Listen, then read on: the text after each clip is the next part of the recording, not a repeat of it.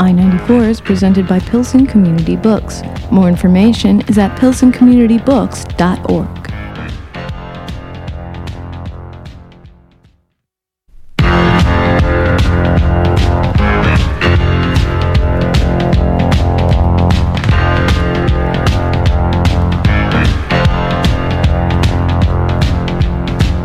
I-94 on Lumpen Radio. Hey, happy Sunday, everybody. I am Jamie Trecker, and as always, I am joined here on I-94 by Mr. Jeremy Kitchen. Good morning. And Mr. Michael Sack. Morning, Jim. Today, we are going to be speaking with the author of My Midnight Years, Surviving John Burge's Police Torture Ring and Death Row. We are joined, I believe, from Philadelphia today by Ronald Kitchen. Ronald, welcome to the show. Thank you for having me. We appreciate you being here. This is a fascinating new book, and it's extremely timely. It's out from Chicago Review Press. If you're not familiar with the John Burge case, John Burge was a Chicago detective. He recently passed away. He was implicated and served time, actually, for torturing suspects and coercing forced confessions. Well, I think the time he served was for perjury. It was for perjury. It was for lying to investigators about what happened.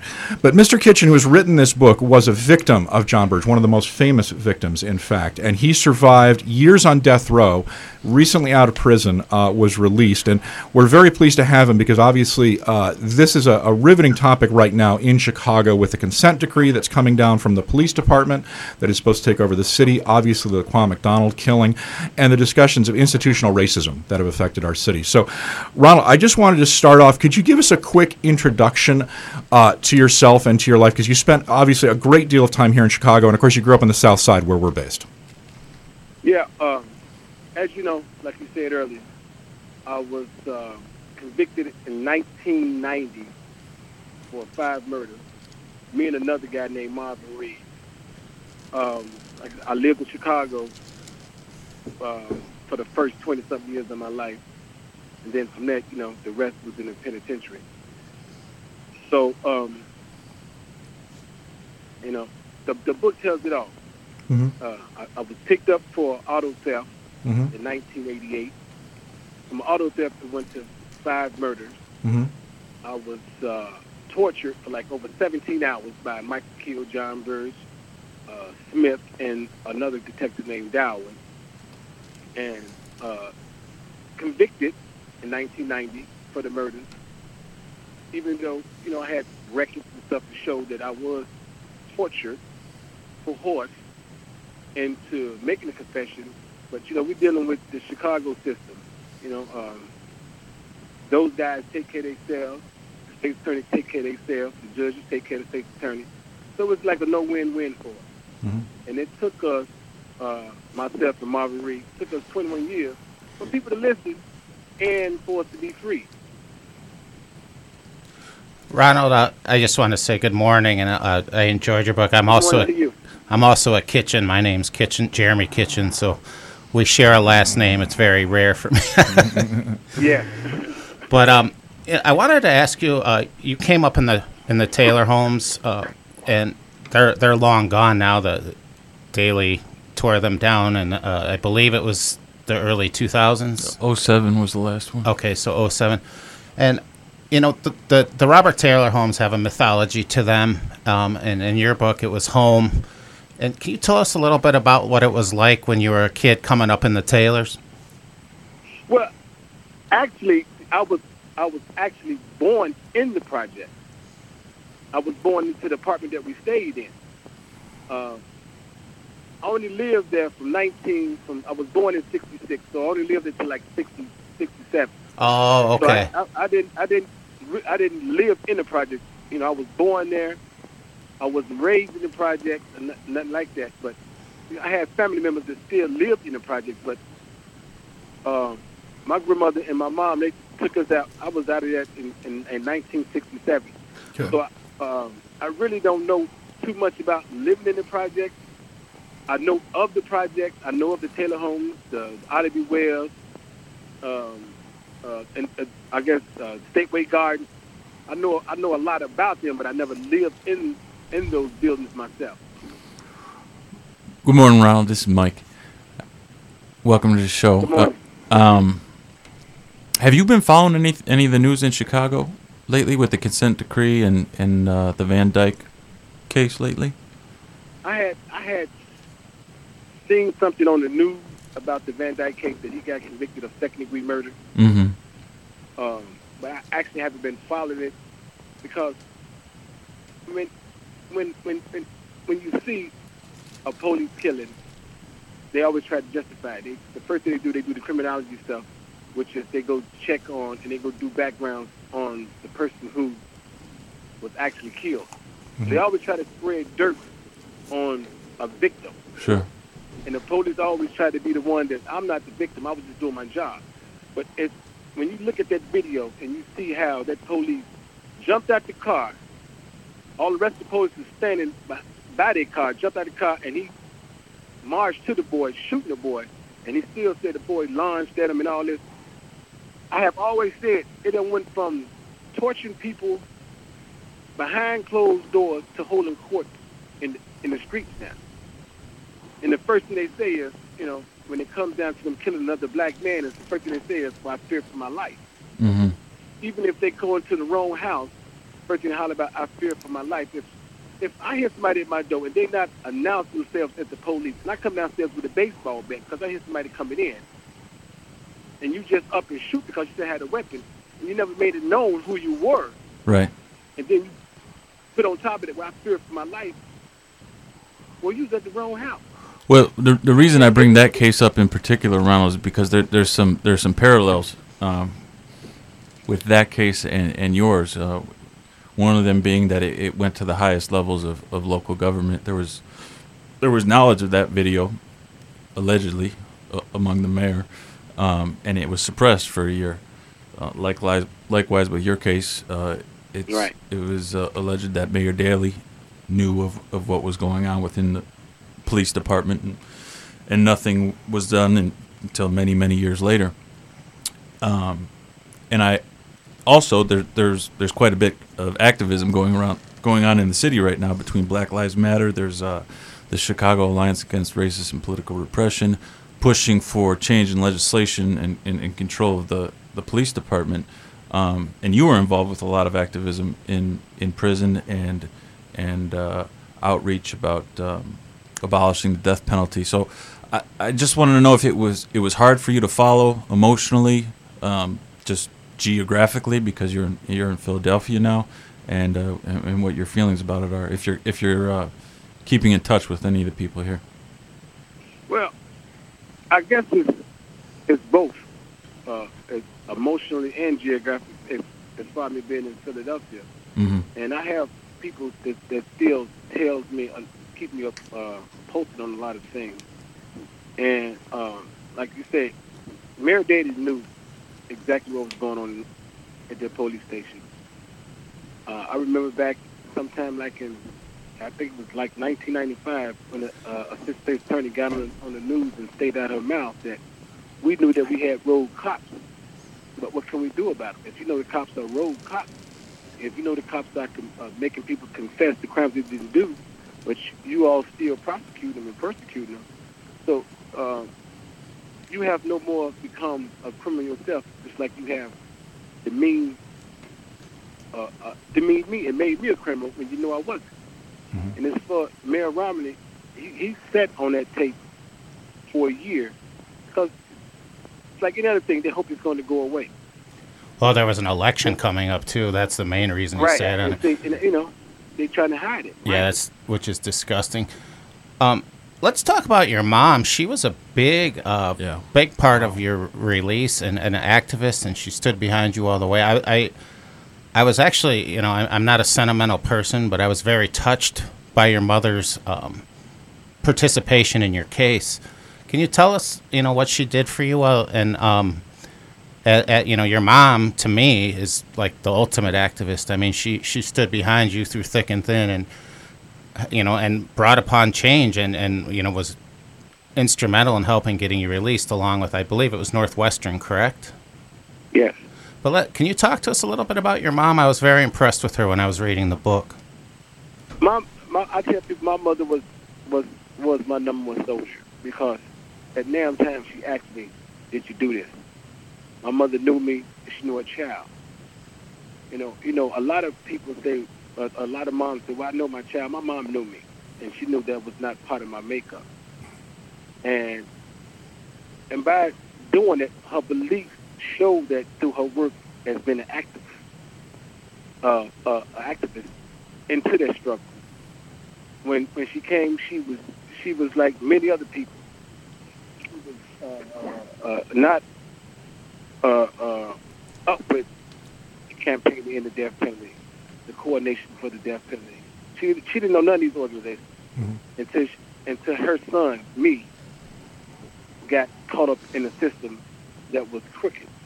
So when it comes down to talking about my mom, there's nothing bad that I can say about my mom, because I tell people she sacrificed herself for my freedom. Because when I came home, she had dementia. She didn't even know who I was.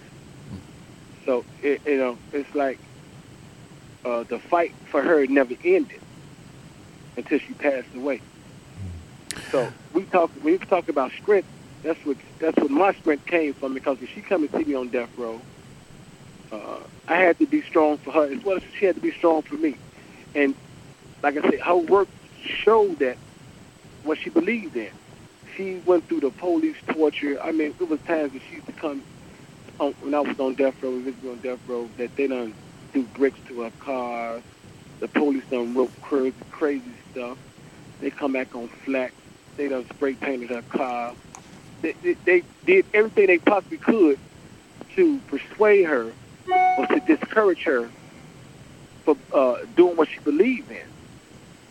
And that belief carried on when I went to Illinois Supreme Court, when I went back into Judge Benavenga, who denied me my post-conviction when I was in front of Stuart Palmer, who gave us everything, bless his heart. She was there when Governor Ryan did what he did. So she was there through the whole process until she got sick. And the fight continued. When she fell off at, I picked up at. Yeah. We want to play a selection actually from your book right now, Ronald. This is the day actually that you were picked up by police. And of course, our readings, once again, we want to thank the International Anthem Recording Company. Today it's Tamika Reed and Micaiah McCraven. But we're going to hear a reading from My Midnight Years again. This is a book written by Ronald Kitchen. It's out now from Chicago Review Press. We'll be back in just about 3 minutes.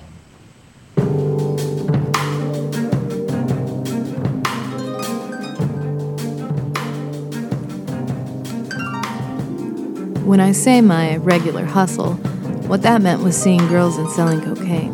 Dealing drugs was the path I took to support my family. I was not a kingpin or anything. Most of my business was local.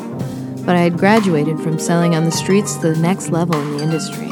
Customers would come up to a couple of dope houses I rented and buy $10 and $20 bags from my employees there. I was rarely even present when these transactions happened. This lessened the risk. It made what I was doing seem almost like a real business. Maybe that was why so many people I knew had gone into narcotics and made a lifestyle out of it. They joined one of Chicago's prominent gangs, the Stones, Vice Lords, Latin Kings, or Disciples, and turned cocaine into a career. That wasn't going to be me. I never affiliated with a gang. For me, it was get in and get out. I had friends and family on both sides of the gang wars, though, and since I had cousins belonging to all of the rival crews, everyone tended to leave me alone. When you're a teenager and you're getting this money, you feel untouchable. You feel like they can't mess with me. In fact, I used to always just say that. I had never been locked up. I had never even seen the inside of a police station. Then I turned 21 and stuff got hectic real quick. It got really real. In the 1980s, everybody was coming up dead somewhere. If it wasn't in a garbage can, it was in the river. If it wasn't in the river, it was in a car. And every one of them that you heard about coming up dead was a dope dealer. I was getting antsy. Police had busted into my house in June and discovered 700 grams of cocaine. That was troubling, and I knew I was probably looking at several years behind bars. But it wasn't the cops who scared me most. Dudes in the neighborhood knew I had money on me, and that played heck on my mind. My nerves were gone. I was taking all sorts of precautions. I never let Ronnie Jr. or his mom ride in the car with me, just in case someone tried to shoot me down. I had been robbed at gunpoint in a darkened hallway, and that made me paranoid. I didn't feel safe in my own house. Now, if I got home and saw that the rooms were dark, I would call for my car phone and have someone turn on the lights before I ventured inside. I was telling myself constantly that it was time to call it quits and get out of the dope game. I had one son and a second on the way. I had bought Ronnie Jr. a bike with training wheels. I wanted to be there to teach him how to ride it around the block. I knew I'd probably be away for a little while on that cocaine bus, but because of that, I was trying to get things in order. I was trying to get it so my family would be all right while I was away. I was trying to live. And on August 25, I was finally ready to make the change. That afternoon, my mom and I had a serious sit-down. I told her, I'm through with this drug stuff. I had a little more product to sell, about half a kilo's worth. I was going to get rid of my stash and be done with it. That was the plan I had been thinking about all morning. This is why I thought this one particular day was going to be a milestone in my life. And that right there was a reading, again, from My Midnight Years by Ronald Kitchen. I once again just want to thank our reader, Shanna Van Volt, the International Anthem Recording Company, and make a note, we don't censor on this show, but for unfortunate reasons due to the FCC, there's some language in this book we cannot reproduce. Want to make sure that you folks know that some of the words we use we just had to replace because we're not allowed to say them on the air.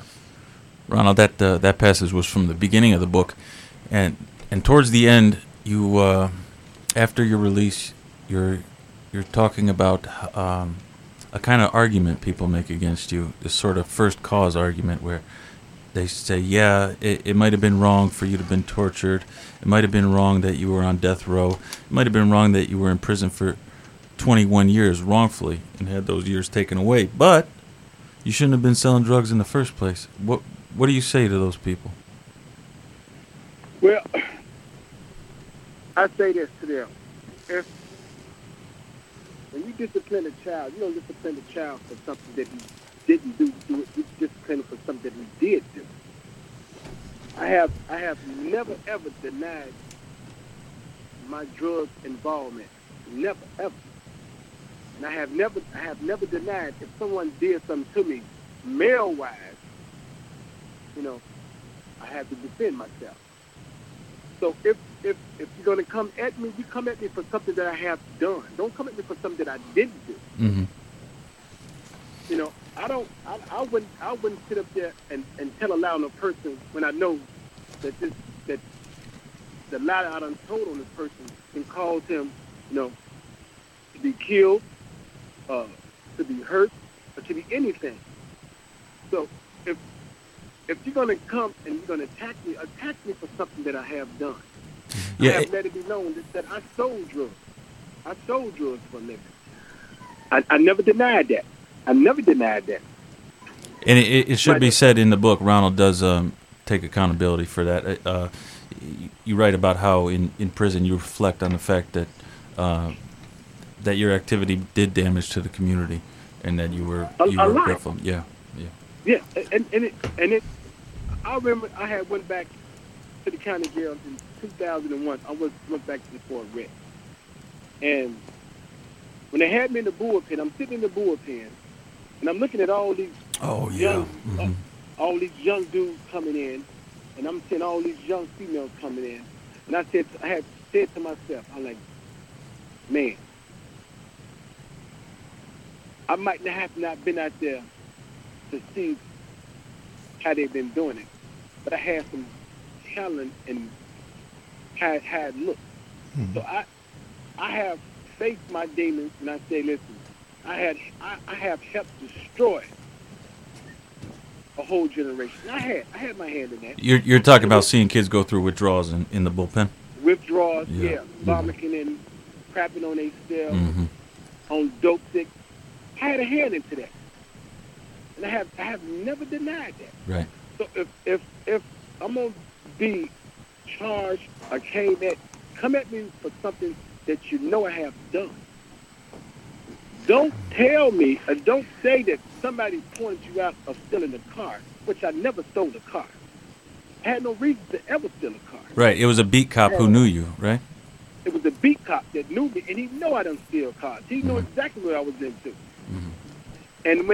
And when Officer Darwin pulled up on me and put that gun in my stomach and told me to get into the car for auto theft, and I hollered back and told my mother, my grandmother, my mother's sister, and my kid's mom at that time, they said I done stole the car, and everyone started laughing because that's not what I do. One of the When I things. get to the police station, Sorry, Ronald, go ahead. when I get to the police station, the concept is not even the concept no more. I'm getting my brains beat in because I'm still on the thing that they say I stole the car. So when they come in and beat me up, start beating me down, and ask me who I'm talking to, I said I talk to a whole lot of people. I wasn't aware. On page 135 in your book that the Chicago Reader had posted a article as early as 1990 called "House of Screams" regarding regarding the cover-up of the torture scandal with the detectives, and then there was another. It says mounting evidence and connections to the highest reaches of power did little to spur change, and then there was another article that said "Town Without Pity." And it says, why aren't we doing anything about it? And that's when. Do you think those articles were responsible for helping getting the people to take interest in your case to help get you off of death row? It could have been, but I think the people that got involved in my case, as far as Thomas Garrity, Caroline Frazier, Baker McKenzie, Cunningham. These are law firms. Mm-hmm. You know, with Northwestern, Tom Garrett and Caroline Frazier got into it.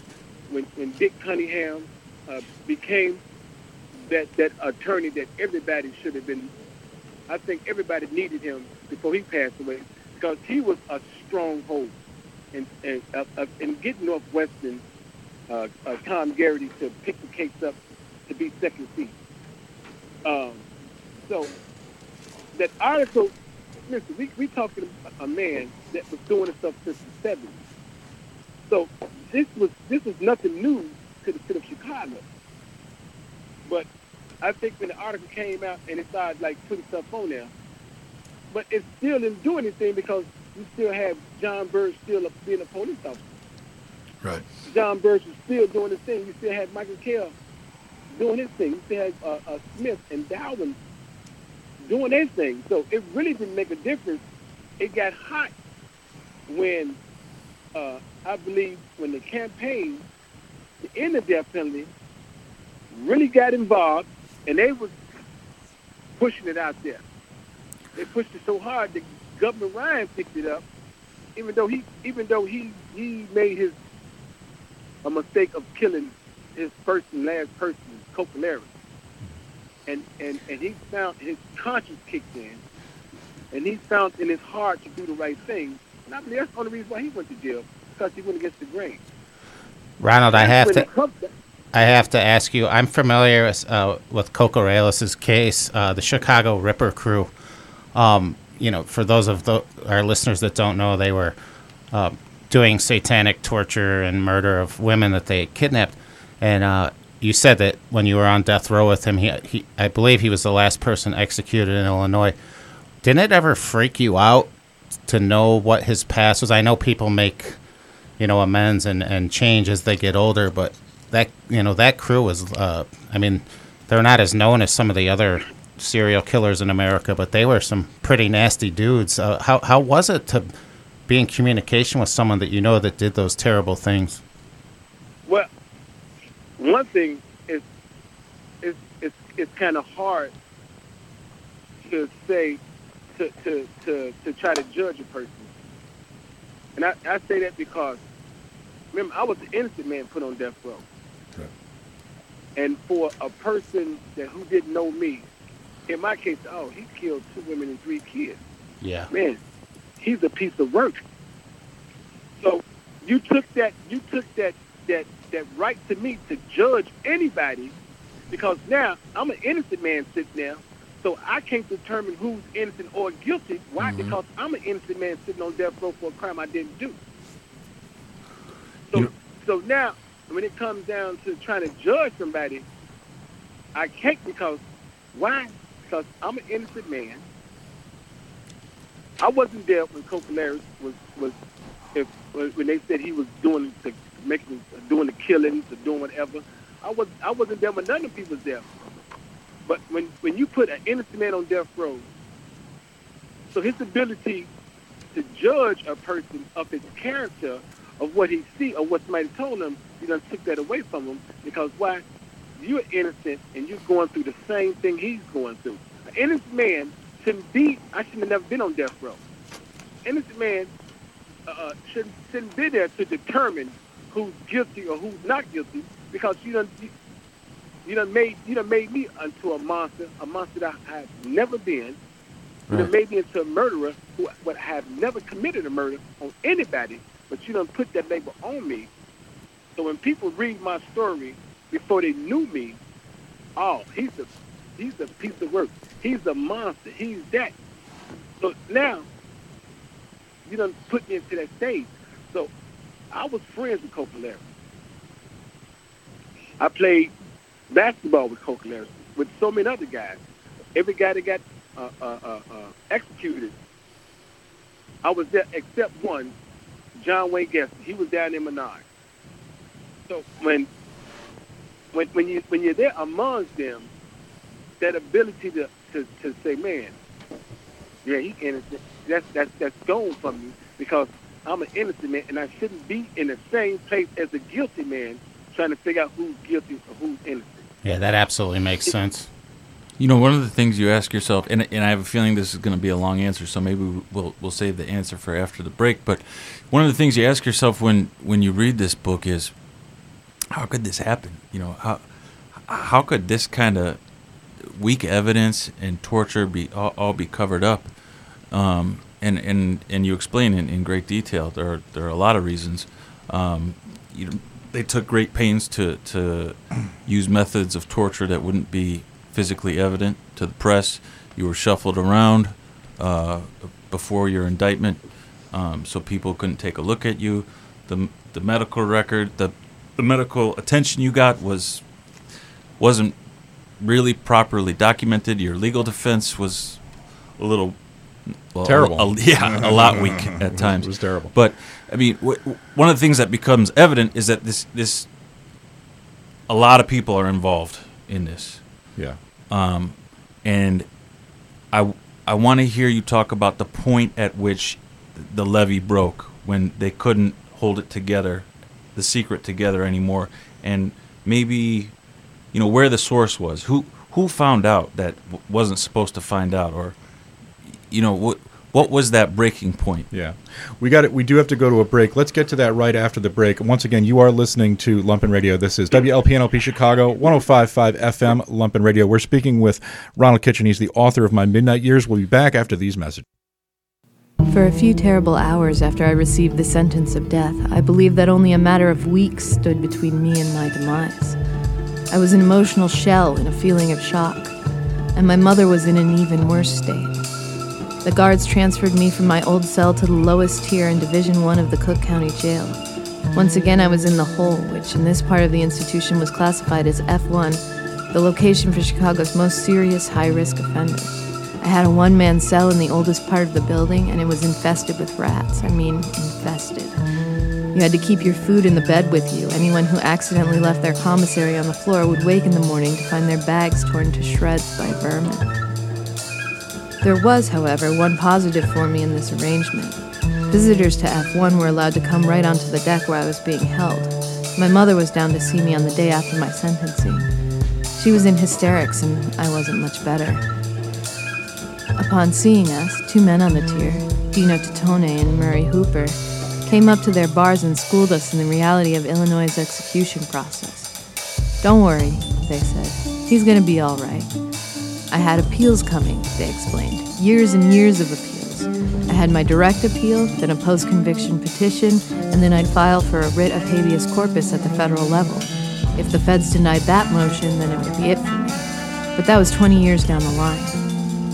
It wasn't much comfort, but at that point of desperation, this news was as welcome as anything we could have heard. The cloud of death hanging over us cleared up just a bit. It was not a deep relief, and it didn't last. The fact that I was about to go on death row, just knowing that this was what was in store for me, made it impossible to feel any lasting sense of calm. I had too many hours alone to think. Life was flashing before my eyes. Everything I had ever done, everything I wished I had done differently. I agonized about my life without my family, not seeing my two sons or my mother and grandmother, were both suffering from health issues and needed me more than ever. And the same old burning questions were constantly in my mind. How did I get caught up in this crap? Why did they choose me out of all the other black men from the South Side? Who was behind it? Why? At the same time, I had nothing but my thoughts. I had no trial transcripts, legal books, or court records to pore over. My lawyer, of course, had done nothing to assist me with the appeals process. But I did have Dino and Murray. They weren't jailhouse lawyers, but they were death row inmates. Both men were in Cook County lockup at the time for appeals hearings, and they helped me get my mind right for what lay ahead, recommending a rigorous course of study. If you can't read, they told me, learn to read. If you can't write, learn to write. If you don't know anything about the law, get to know the law. I hardly needed their advice. My experience with the police, courts, and jails had already taught me to see the world differently than I had as a young man in the streets. Then I had paid little attention to politics or civil rights. Martin Luther King Jr., Harold Washington, and the thousands of protesters and activists who had tried to integrate and reform Chicago's schools and neighborhoods. I understood those efforts were important to society, but somehow they had never seemed relevant to me personally. Now I knew differently. My situation made me feel, for the first time, that I was part of the larger narrative of Black history. I started reading hungrily. I can't tell you how many books I read, consuming one after another. In particular, I remember reading about Martin Luther King, Medgar Evers, and Jesse Jackson.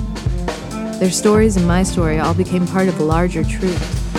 In a way, it was like reading the same book over and over again.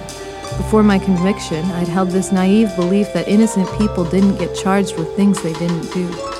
My own life had shown me the folly of this idea, and reading up on history made me realize that I was far from the first black man in America who'd had to learn this the hard way. And welcome back. You are listening to I-94 here on WLP-NLP Chicago 105.5 FM Lumpen Radio.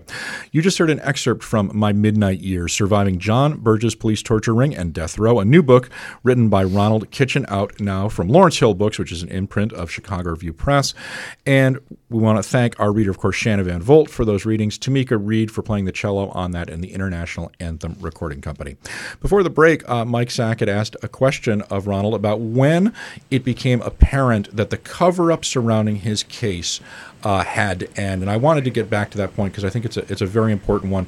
Ronald, thank you again for joining us today.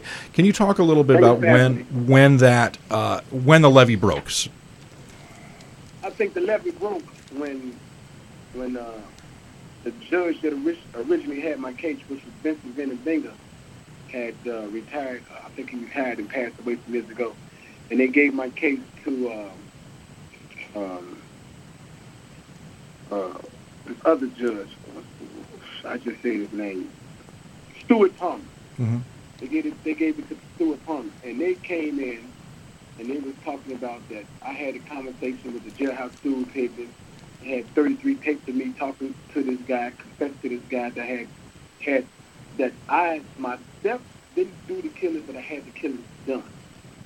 You know, they said this for years and years. They said they had mountains of evidence against me to prove my involvement into the murders, which they never showed. They went into the courtroom with a jailhouse stool picture, which was Willie Williams, and pictures of the dead body. That's what got me convicted, and the statement that they had forced the body me. Mm-hmm. Other than there was no evidence against me, none. So when they kept talking about these tapes in front of Stuart Palmer told them to get the tape. Now, it took them from, I think Stuart Palmer got in my case out in 2000, 2001. It took them all the way to 2009 after the city of Chicago got the case. We had went to the Attorney General's office. They the ones got involved in the case. And after Judge Beadle gave us the special prosecutor and stuff, and took the case from the state office, that's when the levee broke. Because all the stuff that they said he had against me, they could never produce it. Never. Well, one of the reasons I asked Ronald is for young activists today, or activists in general today. I think there can be a lot of discouragement about not being able to penetrate the walls of the system. You know, the power is set in its ways, and there are many layers purposely put in between so that people can't break through to make change. And you know, time and time again in this book, you tragedy strikes and you just keep going, you keep fighting. What can you say to people fighting for change who aren't sure how it's going to come about, or even where to look to in terms of the powers that be who can make that change?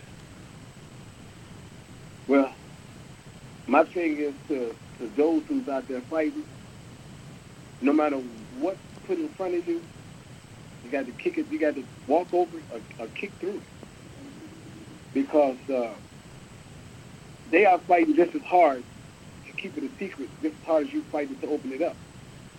And the more you fight, the more that door is going to open up for you. So I would never let what the powers to be deter me from getting the truth out. The truth might cost a lot, but the truth, no matter what the truth is, the truth stays the same. It's always the lie that changes up. And that is what gets people in trouble, to constantly cover up the lie after lie after lie. The truth never changes. I don't care how many ways you tell it, you're going to still get the truth. And like I say, and that is really what happened to me. No matter how many lies they told, my truth stays the same. So, Ronald, I have 2 questions. These are a little bit of a lighter note. One, are you still roller skating? And Yes. and 2, what's your life like now? Yeah, I still roller skate. I can't do what I used to do, but I get out there on the floor, probably try to get on the skates like twice a month. And as far as things that I'm doing, I buy properties, rehab them, rent them out. In Philadelphia, I got a little rim and radio shop. We do radios, tint windows, rims. We put sounds in. I do that out here because, I'm a car enthusiast. I love cars. I always have loved cars. So I'd rather do something that I like than do something that I don't like. And that's what I like doing. I like the renovation of homes and houses. Me and my wife just bought a nice big building on the east side of Chicago that we're doing right now. We're getting it renovated right now. So that's basically what I'm doing. And just enjoying life with my family. I got a 7-year-old now that I put all my time into it because I was taken away from my other 2 kids.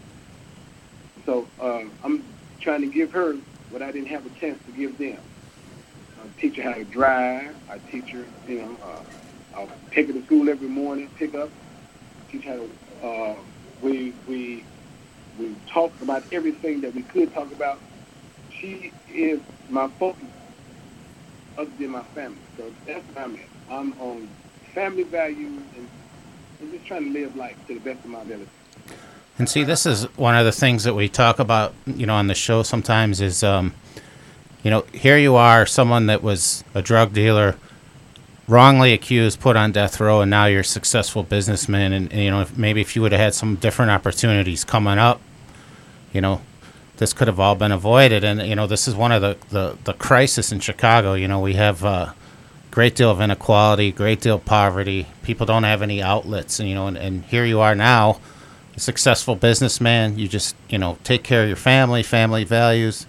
And, first of all, I want to say that's awesome. And I'm glad that you have a good life because, your book, your experience was hellish and difficult to read, but also important. And, I think this is a part of Chicago history that needs to be talked about because you're just a drop in the bucket. We don't know how many people these guys railroaded, that didn't have a successful outcome. And I just wanted to say that, I'm happy for you that you, that you're a successful businessman now and that you're able to spend time with your family.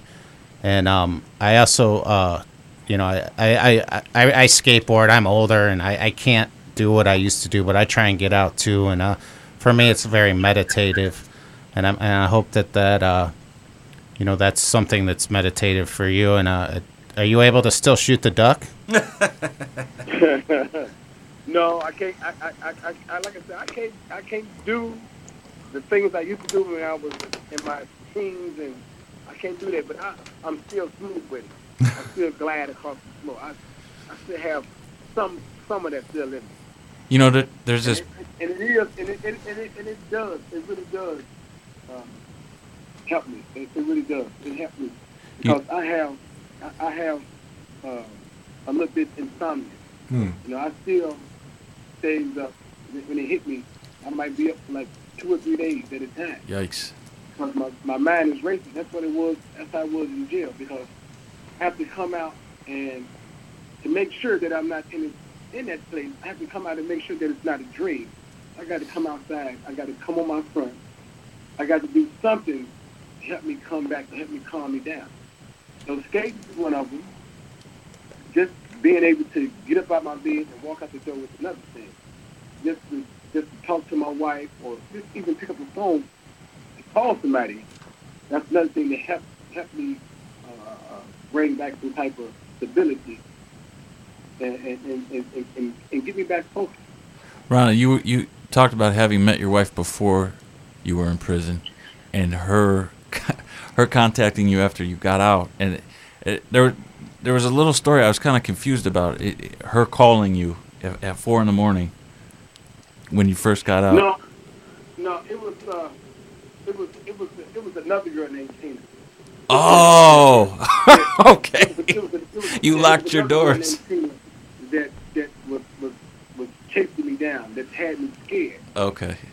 So I was living with my auntie Linda on Artesia.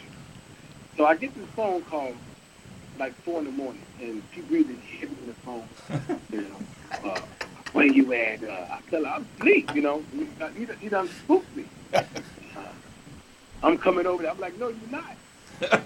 and the thing that I forgot that she didn't know where I stayed. She had the number. So I jump up. I go downstairs, and my auntie got this big high gate, and she keep it locked. So I go outside, and I make sure the gate locked, I make sure the door is locked, so she doesn't scare me. So the next day, I'm coming from the eye doctor. My wife called me. Right. And she say, "This Tina." I'm like, "This ain't no Tina." I said, "You got 10 seconds, you know."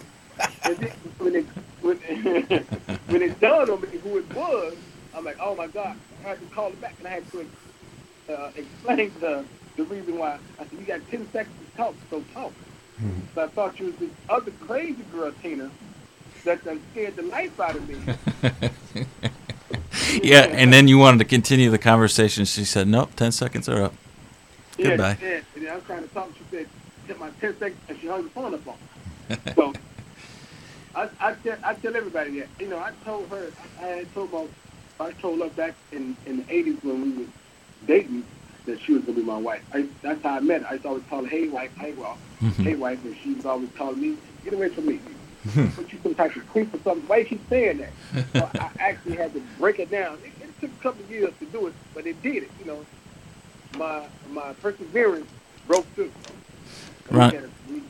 We married. You talk about the moment in prison where you just started nailing the books.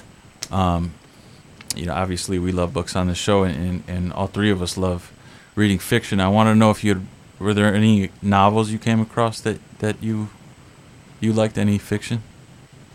Well, I think the best fiction book that I took grasp to was Harry Potter. No kidding. I had every series. When I tell you, I was at Hogwarts, I was with Harry, I was with Samoyed, I was with all of them. I did all the flying, I did all the tricks. I was there. That's great. I was part of the characters in that book. Did you get them new? Did you have them new I in got that? them brand new. Oh wow. I got them brand new. Every copy. I got every copy brand new. Alice Kim made sure that she sent me every copy. When she brought her copy, my copy's in the mail right now. Oh, that's right. Alice Kim. Would you tell us a little bit about her? She was an important person. Yes, Alice Kim. I met Alice Kim through my mom. Alice Kim was part of the campaign in the death penalty with Joan Parkins, Noreen Martin, Marlene Martin, and Noreen McNeely. She was with that group was Stanley Howard's mom, Joanne Patterson, Aaron Patterson's mom. So she was with a group, Frank Brown's mom. She was with a group of women that was powerhouses. And I tell you, they made the campaign. And Alice Kim was the director of the campaign in the death penalty. And when I met her, it was like the doors had opened up, because I had told her when I first talked to her, and the thing was, if you can't do what you say you're going to do, there's no need for us to even have a conversation. And she proved her work. Not just her, Marlene Martin proved her work, Joan Parkins proved her work, Aaron Patterson's mom, Stanley Howard's mom, Frank Brown's mom. They were the powerhouse of the campaign in death penalty. They made the campaign in death penalty what they became and who they were. They represented a lot of people. And Alex Kim was a great part of that, and still is a great part of it. And for listeners who don't know, the men that Ronald just mentioned were part of the Death Row 10. That was the group of men on death row who formed an activist group to get the death penalty, a moratorium on the death penalty. And we got it. You did? We got it. You did? We got it through the activist work of Alice Kim, Joan Parks, Marlene Marks, of my mom. And from that, we pushed it to the lawyers, and the lawyers pushed it to the governor. And Governor Ryan, like I say, bless his heart, I wish I could go see him and even talk to him, because he did something that was unheard of. He put a halt on execution, and then he cleared death row. No one has never done that. Never. It was an act of political courage. And speaking of which, we have been speaking with the author, Ronald Kitchen. He is the author of My Midnight Years, Surviving John Burge's Police Torture Ring and Death Row. We're running out of time. We do want to leave you with one final excerpt from Ronald's book here. Again, that's from Chicago Review Press. I did want to close the show with one final question for you, Ronald. Obviously, John Burge recently passed away. I'm sure you heard that news. Did you have any feelings or emotions when you heard that news? No. Only thing I said was he got away. He got away. You know, when we think about a person who does premeditated murder, I think him and the rest of his cronies was premeditated murder, if not murder. For them to know and willingly put any innocent person in jail, and then on top of that, on death row, knowing that they're going to be executed for something they didn't do, makes you a murderer too. Not just any murder, but you sat down and you thought about it and you plotted it out and you act on it. So when he died, did I feel anything for his death? No. The first thing was he got away. You know, and he did. Michael Kill died. He got away. So when you hear these things about these officers who were still getting their pensions when they died, who was allowed to go home every night with their family and eat at their tables with their wives and stuff, and not do a single day in jail other than John Burge for perjury, man, this shows that the system is still covering up and is still hiding and is still protected. Well, we've been speaking today again with Ronald Kitchen. Ronald, thank you so much for spending time with us today. Ronald. We really appreciate your time. Thanks, Ronald. This is an important book. Again, it's My Midnight Years. It is out from Chicago Review Press. And we're going to leave you with one final excerpt from that. We'll be back next week, and we'll see you here again on I-94.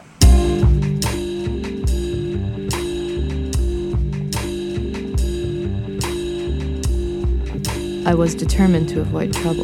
For the first few days of freedom, I kept close to my auntie's house, never straying much further than her front porch or the backyard. Before I could truly feel independent, I had to get my documentation in order. I needed a driver's license, a social security card, and a birth certificate. The chance of getting questioned and harassed by the cops in Chicago, even while just walking on the sidewalk, was always high. The last thing I wanted was to go out for a stroll and find myself, without any identification, being questioned by a police officer. That would result in me sitting in a cell somewhere for a day or two until they could figure out who I was. I knew I couldn't have that. The thought of the police, let alone a jail cell, put me into a cold sweat. Once I felt the comfortable sensation of having a driver's license in my wallet again, I settled into a steady routine. In the mornings, I took long walks and jogs around the neighborhood.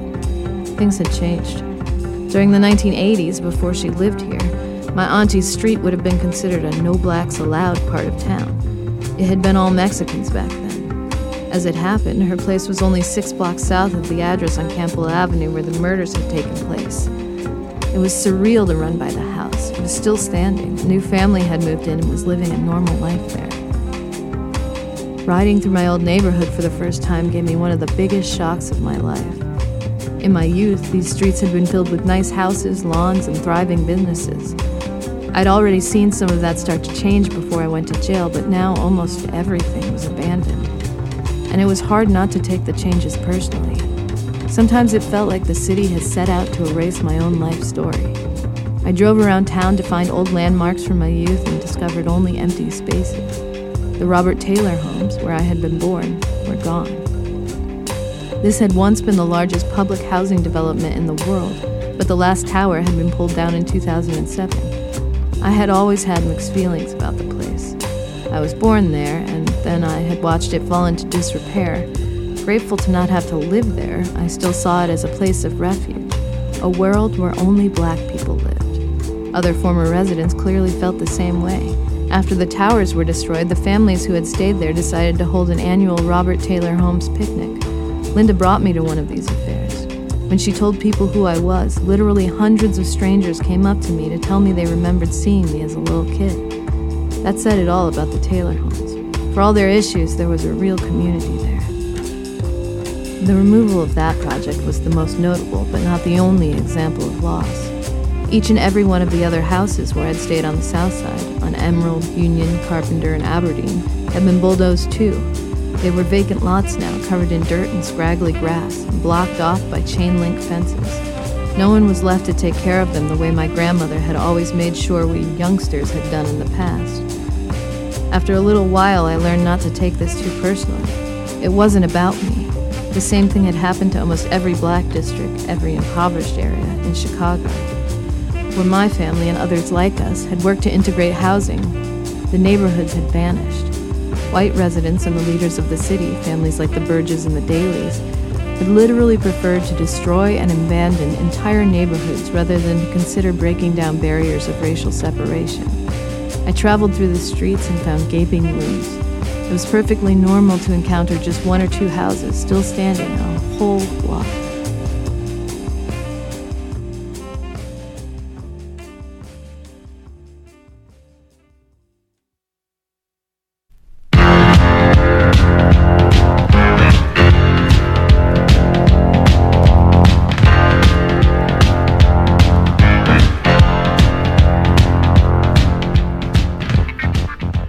I-94 is Lumpen Radio's books and literature program, airing every Sunday at 11 a.m. Central. This episode featured Ronald Kitchen, author of My Midnight Years, out now from Chicago Review Press. This episode originally aired on October 28, 2018. I-94 is a Lumpen Radio production, with readings by Shanna Van Volt, show intro and promo voiced by David Green, music by Laurie Johnson and Bill Bennett from the KPM archive. For more information on I-94 and for past episodes, visit EYE94.org. For more information on Lumpen Radio, visit lumpenradio.com.